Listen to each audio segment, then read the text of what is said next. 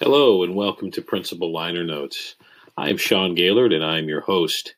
In this podcast, we explore the intersections between the schoolhouse, music, and other musings that come up along the way.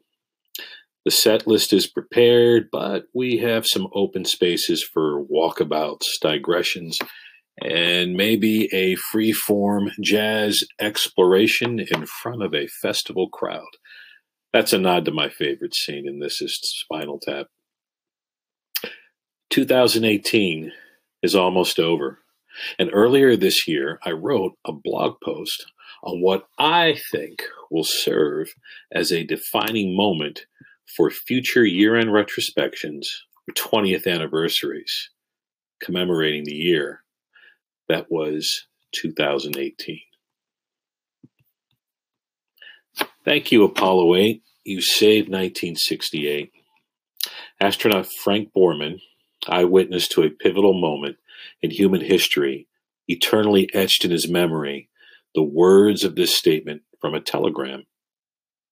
Borman, along with the other members of the Apollo 8 crew, Jim Lovell and Bill Anders, helped to briefly pause the tumult that was greeting year 1968. This particular team of astronauts were engaged in the project to place the first human being afoot on the moon. The Apollo 8 mission was designed to place astronauts for the first time on a journey from the Earth to the moon. In essence, Apollo 8 was to set the stage for the first moon landing that was to follow in July 1969. The journey of Apollo 8 served as a positive bookend to a year marred with assassination, war, and unrest. 10 years after the odyssey of Apollo 8, I remember as a young boy watching an ABC News documentary commemorating the impact of that year entitled 1968, A Crack in Time. I was 8 years old, and I always had a love for history that was shaped by the warm world of periodicals like Junior Scholastic or the Saturday morning television joy of Schoolhouse Rock. Big difference between Schoolhouse Rock being on Sunday and Saturday. But again, this is Principal Liner Notes. We make all kinds of digressions. Here, I was watching a primetime documentary filtered with news footage capturing images of the assassinations of Martin Luther King Jr. and Robert Kennedy. I watched images of war transmit from a place called Vietnam.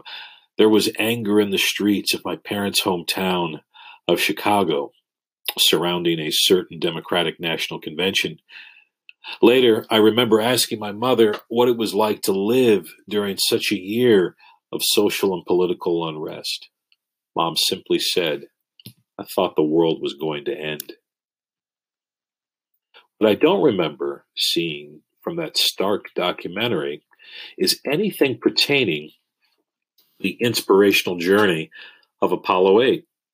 It may be that I had to go to bed, or my parents discovered that I was being exposed to some pretty harsh imagery.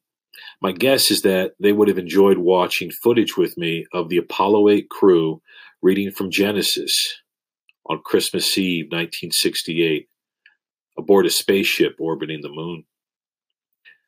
I can only imagine the collective universal breath that humanity took in 1968 as they witnessed through the eyes of Borman, Lovell, and Anders the vision of planet Earth rising above the moon.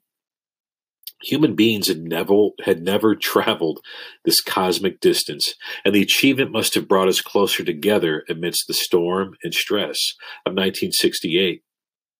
Seeing the image still stirs the imagination.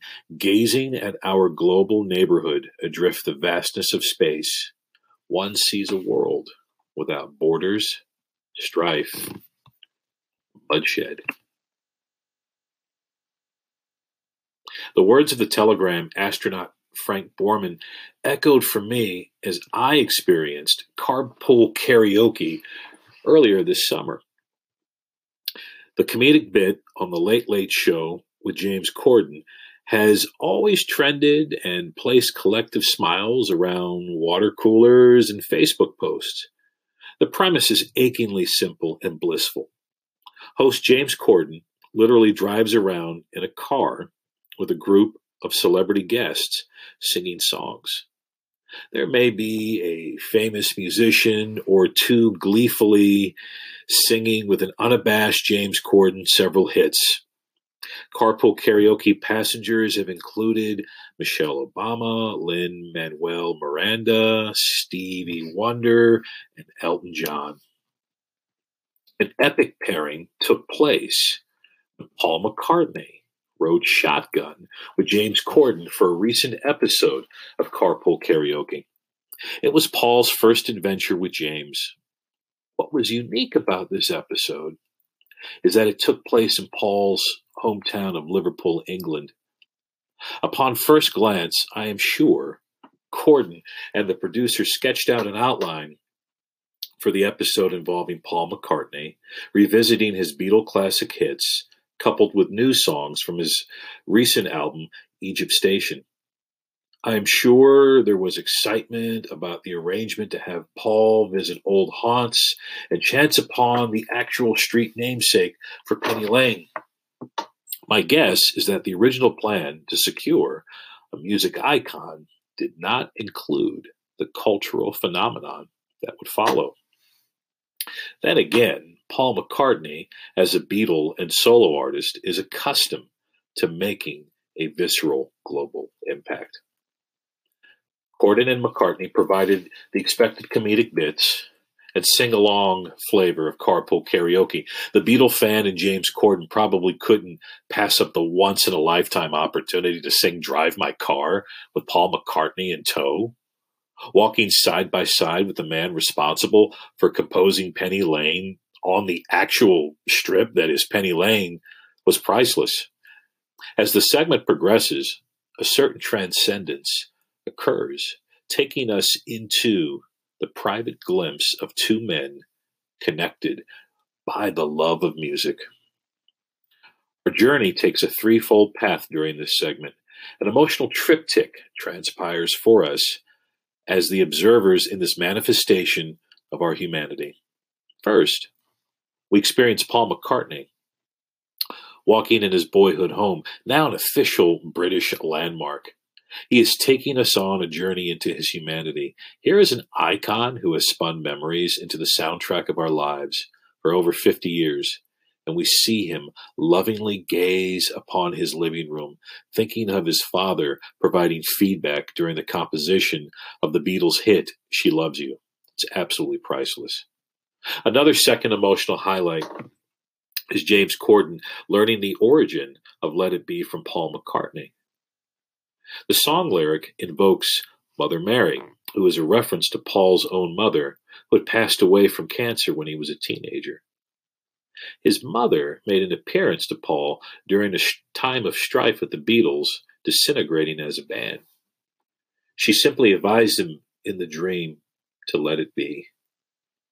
Paul and James then belt out Let It Be with such vigor, and the song is reborn for those who were unaware of the song's origin. Corden builds upon the moment, wishing that his deceased grandfather, who had introduced him to the music of the Beatles, was present in the moment for the conversation with a Beatle. Paul simply states that Corden's grandfather is indeed with them. And the look on Corden's face is absolutely transcendent. We've all been there, especially when we're dealing with the loss of a loved one, especially when we're dealing with the loss of a loved one who has given us a legacy, who has given us a gift. And in this case, it's the gift of the love of music. The part of the emotional triptych is the surprise concert McCartney performs at a local Liverpudlian pub. Patrons are completely blissful at the fact that their hometown hero, former Beatle and music icon, is getting back to his roots for them. The response is visceral. There I go with that word visceral again. And identifiable as the impromptu audience stands on their feet in time to songs such as A Hard Day's Night and Love Me Do.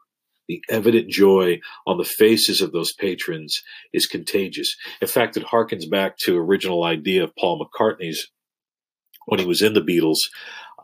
Towards the end, when they were recording the Get Back, Let It Be sessions, he had proposed the idea that they would just simply get back to their roots by traveling to pubs and colleges in the outskirts of various towns in England. The Beatles promptly shot down that idea, but it stayed with Paul. And in fact, when he formed his new band after the breakup of the Beatles, his band known as Wings, they did a similar thing. They got into a van, traveled to various places, and just showed up and played. Can you imagine that? Can you imagine being an audience member at a surprise Paul McCartney show? Absolutely amazing. In the midst of this karaoke journey, one finds a sense of being a willing passenger in the joyride of Corden and McCartney. You can almost feel the happy electricity being in the car, joining in what Paul cites as the power of music. Music is our universal language that keeps us treading on common ground in our human experience. Regardless of political affiliation, aligned border, or professed belief, music transcends barriers and always serves as a loving bond in our humanity. A whimsical jaunt between a British comedian and pop music composer serves as a salve in the sharp and constant melee of 2018. This particular year has been marred with the top-heaviness of 21st century tumult and tribulation. Headlines abound with negativity wrapped in global uncertainty, political shrapnel, and natural unrest.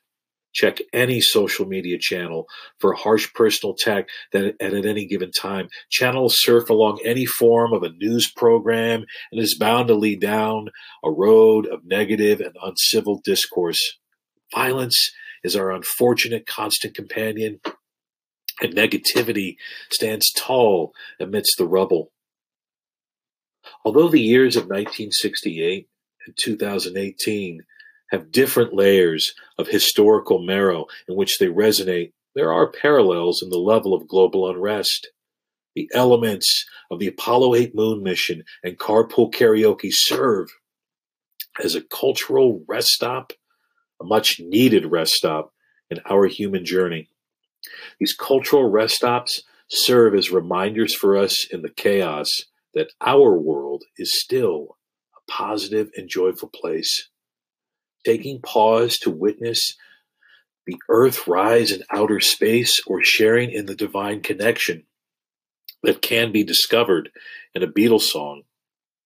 They serve as unexpected gifts of the love inherent in our humanity in which we experience.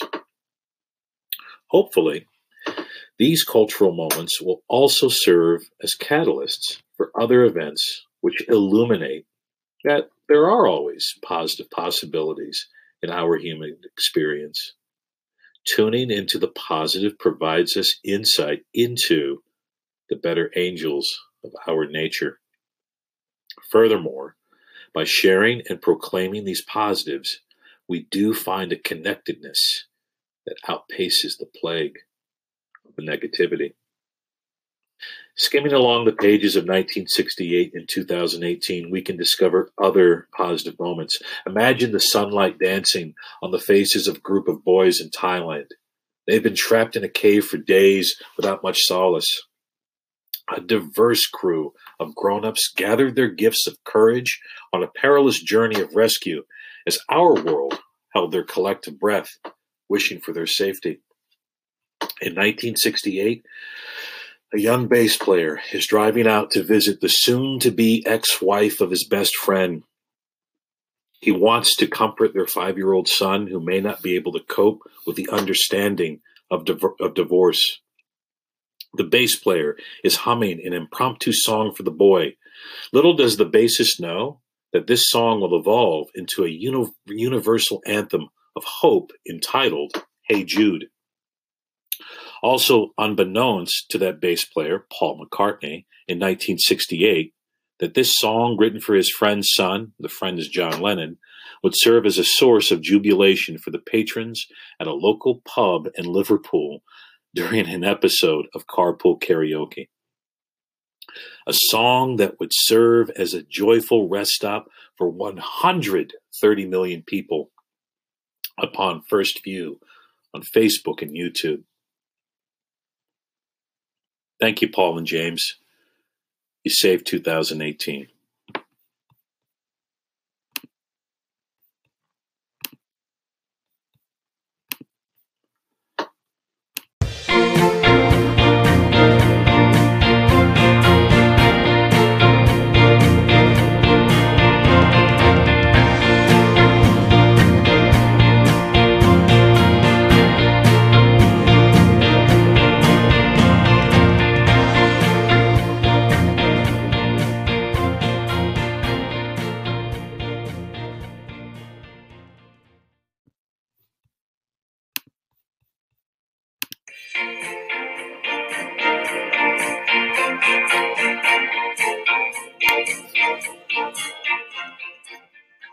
And that concludes the second episode of Principal Liner Notes. My name is Sean Gaylor. Thanks for tuning in, and I'll catch you on the flip side.